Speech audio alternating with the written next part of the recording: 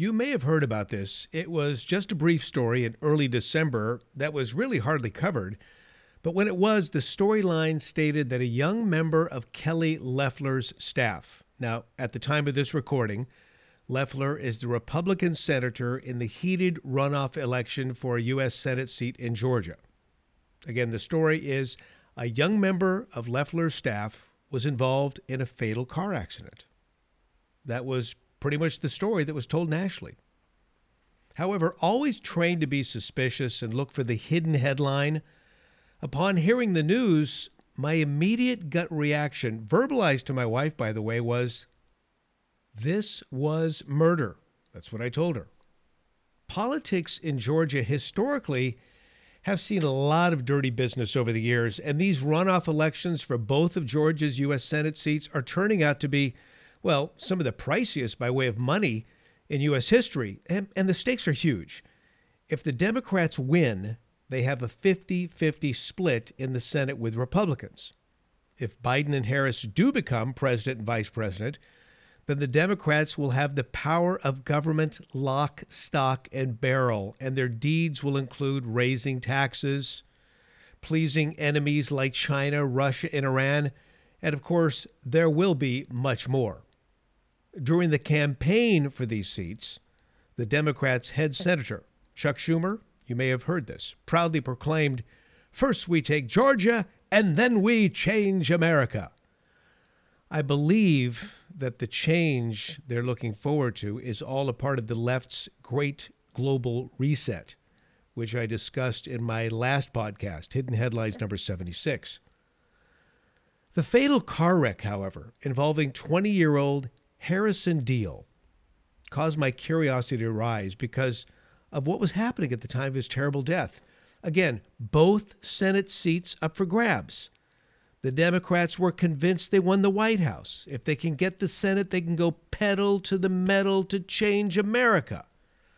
Also, the Trump administration and tens of millions of people who voted for Donald J. Trump for president believe he re-won in a landslide. And his second term was stolen due to meticulous, widespread voter fraud. Look, Georgia is a red state. Its governor, lieutenant governor, and secretary of state are all Republicans. But at the time of the accident, they had all seemed to be obstructing efforts to expose voter fraud in their state. Why? Well, some suppose that behind the scenes there had been threats made. Why would this surprise anyone? Did you see social media video? That one video put out by that Michigan state representative, I believe her name was Cynthia Johnson, who declared open season on Trump supporters during a threatening rant. She said, "This is just a warning to you, Trumpers. Be careful. Walk lightly. We ain't playing with you. Enough of the shenanigans. Enough is enough. And for those of you who are soldiers, you know how to do it. Do it right. Be in order. Make them pay." And then she continued, "Soldiers, rise!" Really creepy. And that's why I responded with, this was a murder. So I dug into what details were available regarding this young staffer's tragic death. And I certainly wasn't the only one. Others were doing the same thing. And guess what all we curious people were met with? Insults and assertions of being kooky conspiracy theorists. Now, in this episode of Hidden Headlines, you're going to learn more about Harrison Deal. And we'll also separate truth from fiction in many other American political conspiracies. This is Hidden Headlines, Faith, Family, Freedom, episode 77. I'm Brian Sussman.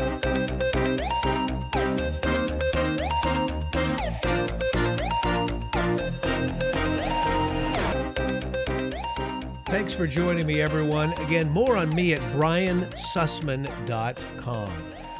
The elite media defines conspiracy as something conceived in the mind of a crackpot, and therefore automatically fake news, period, end of story, that's it, move along, nothing to see here.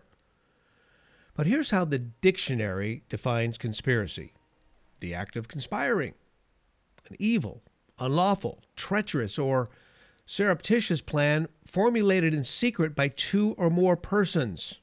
A plot.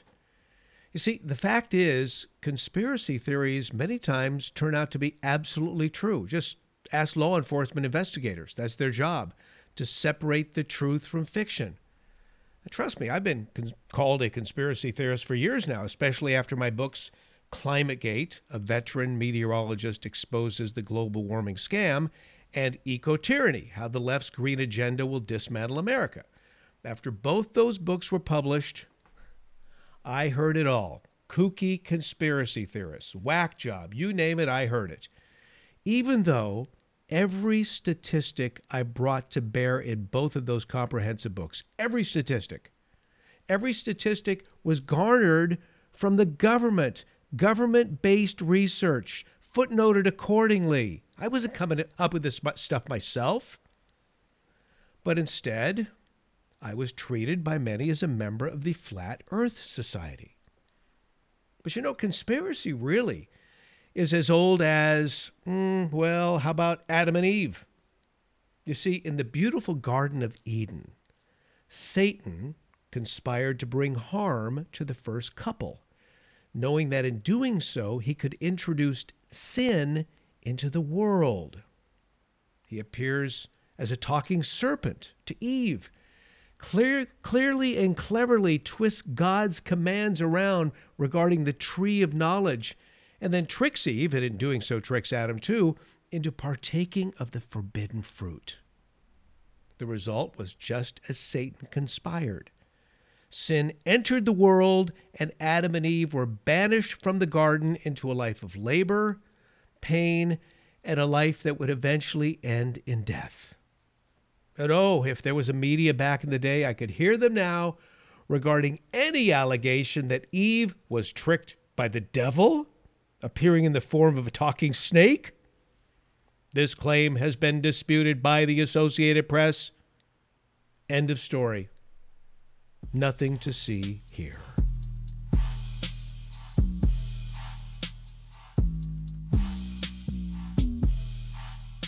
Conspiracies have shown themselves throughout human history, some false for sure, and many of them 100% true and made for the big screen.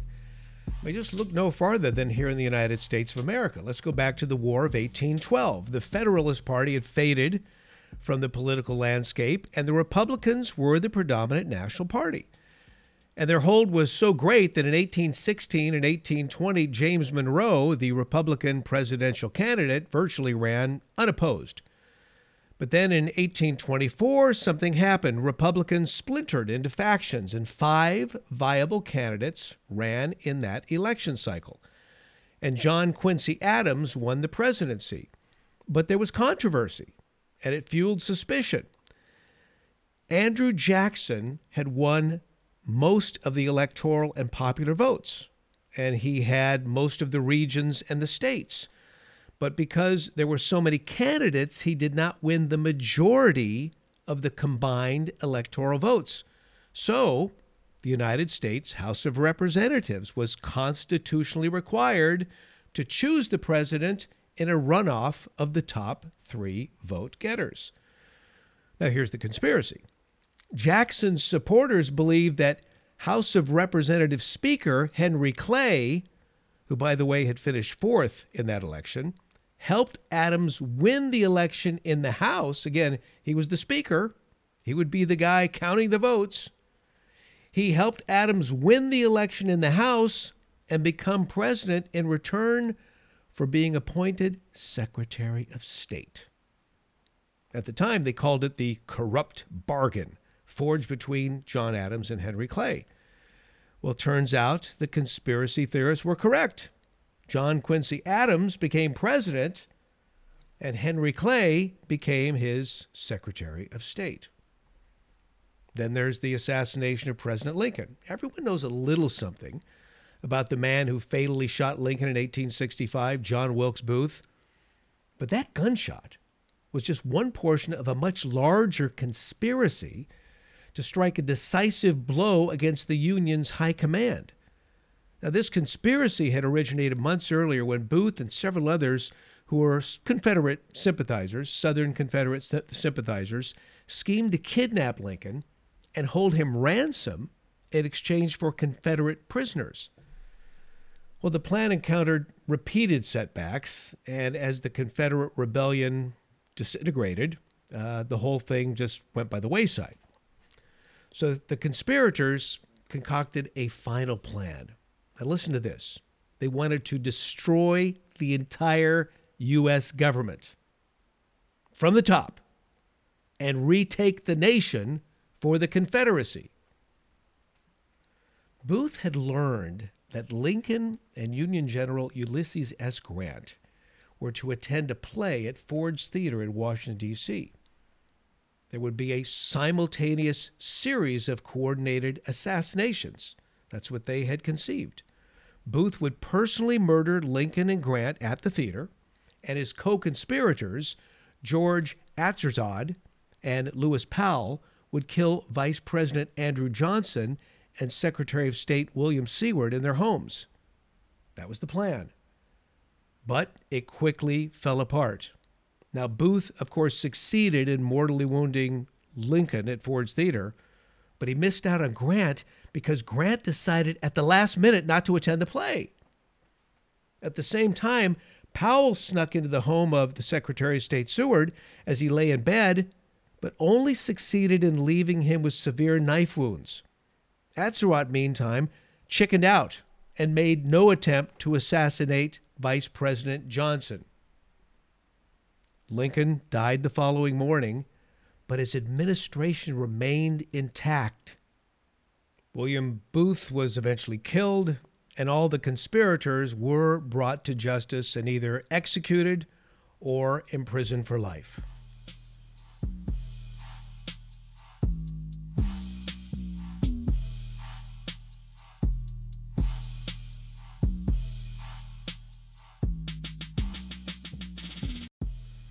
And then there's Bill Clinton. Occasionally, I had an evening radio show in San Francisco. I would talk about all the strange deaths regarding various people associated with the Clintons. I mean, the list is long, and to me, anyone with a curious brain would have to think, at least for a moment, that it was peculiar that so many people associated with one couple had died in such mysterious ways. In the case of the Clintons, we have 47 friends, 47, that's my last count, and or associates who died in controversial ways, including 12 bodyguards or members of the Clintons' security team. We're talking one-car accidents, plane crashes, unexplained heart attacks, suicides. With so many people 6 feet under, one would think it's worth a real investigation. But the problem is, a journalist who decides to go there might fear for their own safety. The other problem is, and this is the case with so many official government investigations, it's easy to cover up the truth with fanciful language and a rigged probe.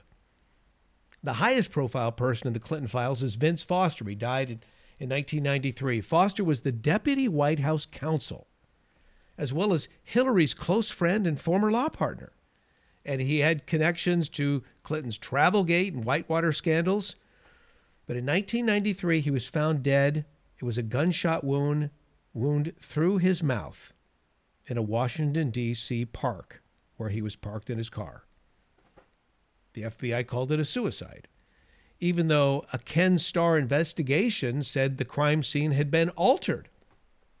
The Washington Post reported federal investigators were not allowed, by the way, into Foster's office right after his death. But for some reason, White House aides were. Linda Tripp also testified to the grand jury on Foster's death, saying, quote, "None of the behavior following Vince Foster's suicide computed to people mourning Mr. Foster. It was far more ominous than that, and it was extremely questionable behavior. I felt endangered." Well, Tripp worked in the first Bush White House and then transitioned into the Clinton White House. She didn't really like working for the Clintons, and she was transferred to the Pentagon. So that's 1993, 1994, 1995. Then in 1996, Monica Lewinsky the former White House intern, still in the midst of her 2-year affair with the president, was transferred to the Pentagon in an effort to limit their contact. It was probably Hillary who said, "Get this little beep out of here." Well, at any rate, Linda Tripp was 46. She was 24 years older than Lewinsky, but nonetheless, despite the age gap, the two became very close. And Lewinsky began to share details of her affair with the president. After a year of listening to Lewinsky, they talked up to a dozen times a day. Tripp was contacted by a Newsweek reporter who was digging into allegations about Clinton's womanizing. Tripp then shared what she knew about Lewinsky with a literary agent, Lucien Goldberg, and pitched a book idea. Since everyone was starting to investigate this, Tripp thought, man, I've got all the goods. Why don't I just write a book? Here's what Goldberg did. Goldberg's smart woman. She used to be on my radio show in San Francisco way back when. She encouraged Tripp to secretly tape her conversations with Lewinsky. And then the trap was set.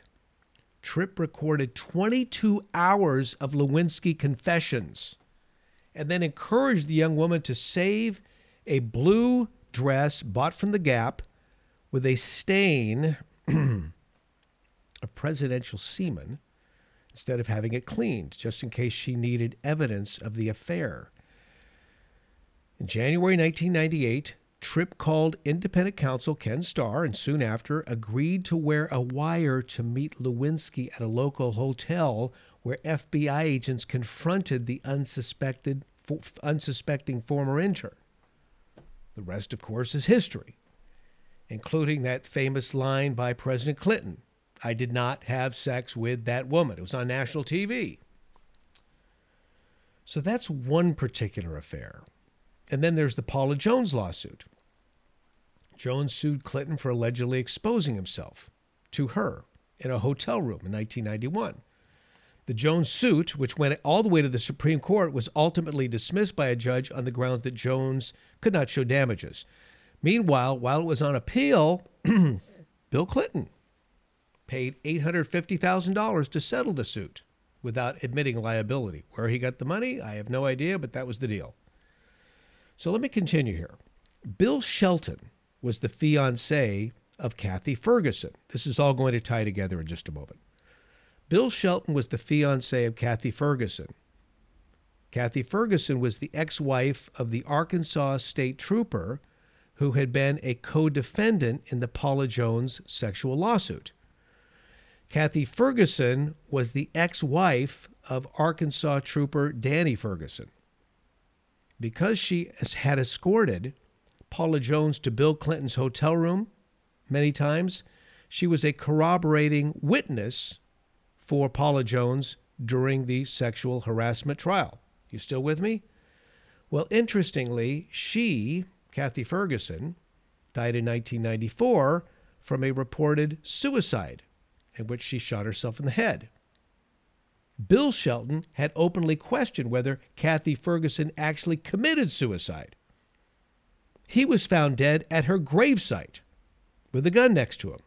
It, too, was ruled a suicide. I could go on and on here, but the point is there are a lot of dead people in the Clintons' paths. Now, I could go on, but I think it's especially mysterious. This is another conspiracy theory. May be true, may not be true, but with all of these, one would just have to question, how could this have happened? There was the deadly paramilitary clash, it was a military clash, with the Christian group in Waco, Texas, known as the Branch Davidians. The Branch Davidians were described as a cult by the media. Quite frankly, I've never been sure what to call them, but nonetheless, they were folks in good standing with the residents in Waco. And in fact, their leader, David Koresh, every day would jog from their compound into Waco to have coffee at a coffee shop. He was there all the time.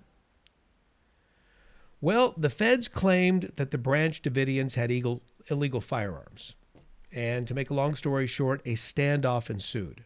It's all carried out live on TV. There were 4 ATF agents killed in Waco.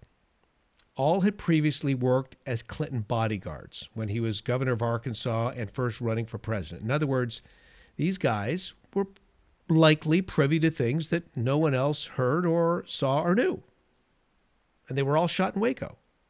In fact, they were the only federal agents killed in Waco. Now, there were 76 Branch Davidians, including 20 children and 2 miscarried babies, killed in Waco, but only 4 agents, and all of them were shot in the temple, and all of them had worked for Bill Clinton. All 4, by the way, were examined by a private doctor.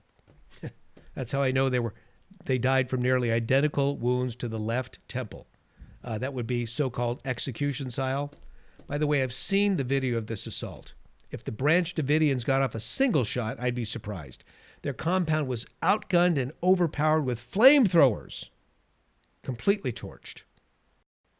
When it comes to certain people, if you know too much, see too much, or hear too much, your life could be at risk.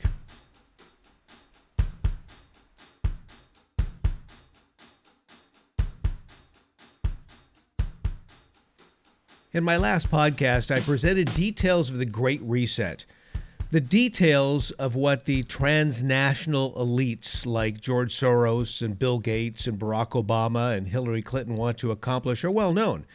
Eliminate national boundaries, reinvent capitalism, create a new global economy complete with universal basic income and the forgiveness of debt in exchange for allegiance, servitude, and playing within a new set of rules. Think about all the young people today that are loaded up with all of this college debt because they got college degrees that are absolutely worthless. First, they could have saved money by going to a community college, but no, they went to the 4-year school and majored in who knows what. That will never translate to a job. And they're loaded up with all sorts of debt along with the college debt. Oh, they would love to be forgiven. So now, universal basic income, the Great Reset, forgiveness of debt in exchange for your allegiance, your servitude, and playing within a new set of rules. Hey, you want a place to live? Here you go. You want transportation? Sure. Here's a lifetime worth of supplies to Uber, or however it will play out. COVID has been the first big test for these elites. Yes, I personally believe the virus was human-made in a lab in China. I also personally believe there will be multiple waves of this virus. And in fact, there is a new wave of the virus coming through as I speak. And what do we have? We have the masks, and we have the social distancing, and we have the lockdowns. And the masses, unbelievably, have been compliant. Case in point, I was at the gym today. I have to work out outdoors because our gym has been closed for some time. However, they do have a covered parking lot. We can work out in the covered parking lot with our masks on. And I'm telling you right now, if you work out vigorously, that mask, your oxygen uptake is greatly altered. You're breathing your own carbon dioxide. It's not safe, but that's what they demand. So we have the masks, the social distancing, the lockdowns, and the masses have been compliant. Meantime, small businesses have gone under. In San Francisco, where I'm broadcasting from, at last check, 54% of businesses have been shuttered. You go to Union Square, an international destination in San Francisco. Businesses are still boarded up. It's as if they're anticipating something might happen. It's frightening. Life savings have been erased. What really, really bothers me, especially as a guy who raised 4 kids and I have grandkids now, I love children. My wife and I have been pro-life for decades. Babies are growing up not knowing what family members look like. The elderly are dying in hospitals alone. That is cruel and unusual punishment. And then prisoners here in California are escaping the justice system as jails and prisons are undergoing forced population reductions. The goal in California, I'm told by those on the inside, is to see 50% of the prisoners released. What's going to happen? There are no jobs. They'll go back to knowing what they know how to do very well: crime. It's all in the name of the coronavirus. And everybody's just going along with it. However, there was one man who was willing to call this out as nonsense. And he's the man standing in the way of the Great Reset, Donald J. Trump. The conspiracy with Trump is that the Democrats concocted an elaborate scheme to steal the vote. And that's why Biden and Harris never really campaigned. They didn't have to. That's why here in San Francisco, truly one of the most liberal, if not the most liberal city, county in the United States, you were hard-pressed to find a Biden bumper sticker. Back in the day, the Hillary bumper stickers, the Obama bumper stickers, they were everywhere. There was no enthusiasm for this crew, even though Kamala Harris used to be the district attorney in this town. The conspiracy against Trump would be complete by, one, making sure that voter fraud in Georgia would not be investigated, and Georgia's 16 electoral votes would go to Biden, and two, make sure the same faulty voting system would assure that Loeffler and Perdue lost their Senate seats in the runoff election. Now, this is the conspiracy against Trump in one state, Georgia. Now, to make all this happen, the conspirators would need to keep Georgia's governor, lieutenant governor, and secretary of state in their back pocket. Now, how have they done that? Certainly via intimidation. Maybe there have been payoffs, I don't know, but certainly via intimidation. And now we circle back to the tragic death of Harrison Deal. You know, maybe it's all just an automobile tragedy. And again, I don't wish to see anyone die in that particular manner, but given the situation, I hope that's the case, rather than a conspiracy. But if there were a political organization void of morals and seeking to change America so bad that we, the people, could not participate in the vote, which would lead to a great global reset, it would be the Democrat Party. You see, winning Georgia means everything to them because they assume that with the White House in their hands and those 2 Senate seats, they'll be able to put the global reboot, the reset, on warp speed. So if what I just said is true, we're theorizing now, then Harrison Deal was the perfect target. Yes, Harrison Deal did work as a staffer for Kelly Loeffler. Prior to that, he also interned for the other Georgia senator in the race, David Perdue. In addition to that, the young man was dating the daughter of the Republican governor of Georgia. The perfect trifecta. Oh, his death could certainly send a message. Back down, stand down, back off. Now, it's interesting because accounts vary regarding this accident. One says Deal's car went head-on into a truck on Georgia's I-16. I'm not sure exactly how that occurred. The weather was fine on that particular day. It was a widely divided interstate highway, again in fair weather, but initial reports said that's what happened. However, later reports said there were 3 vehicles.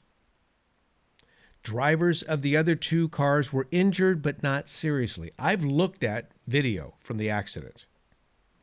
I've seen still photographs from the accident. It appears to me that there were indeed 3 vehicles. The vehicle that Harrison Deal was in melted. Video from the accident seen on social media and picked up by a few local TV networks makes it look as if a car bomb was detonated in Deal's vehicle. Witnesses say there was a massive explosion on I-16 that was heard many blocks away, and a plume of black smoke rose into the sky. It's not something you would see from a car accident. And that blaze was so intense, it was battled by a bevy of firemen. And folks responding on social media said this: "I saw it from my neighborhood, still exploding. It was the scariest thing I've ever seen." Another: "We live in the area, heard a loud explosion, prayers for everyone." Another: "Drove by it. I can't believe what I saw. I can't get the images out of my head." And then, adding to the suspicion, less than 2 weeks after this awful accident, Special Agent James O'Sullivan, 51, died at his home. He was a special agent in Georgia law enforcement. Some claim he was investigating Deal's death at the time he died.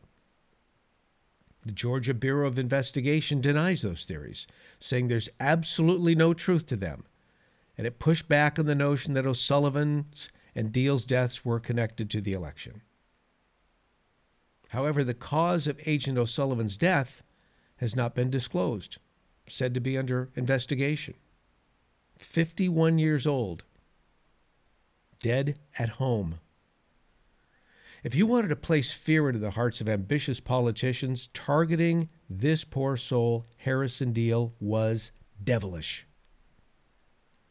And I conclude this Hidden Headlines with a prayer. God, please, may this young man's family and friends be comforted during this awful time. And if there is a conspiracy, may it be brought to light and all those involved pay a price. God, I'm praying for this nation. I am praying earnestly that all of this evil will be exposed and uprooted. You, Lord, are the God of justice and righteousness. We trust in you. And Father, as of this particular recording, we're about a week out from whatever's going to happen on January 6th. And I pray that your will be done for the sake of the tens of millions of people who voted to make America great again and keep this great global reset from occurring. In your Son's name, amen.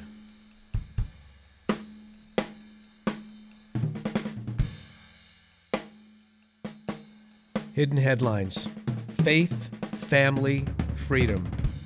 Thank you for joining me, my friends. More on me at briansussman.com. God bless you.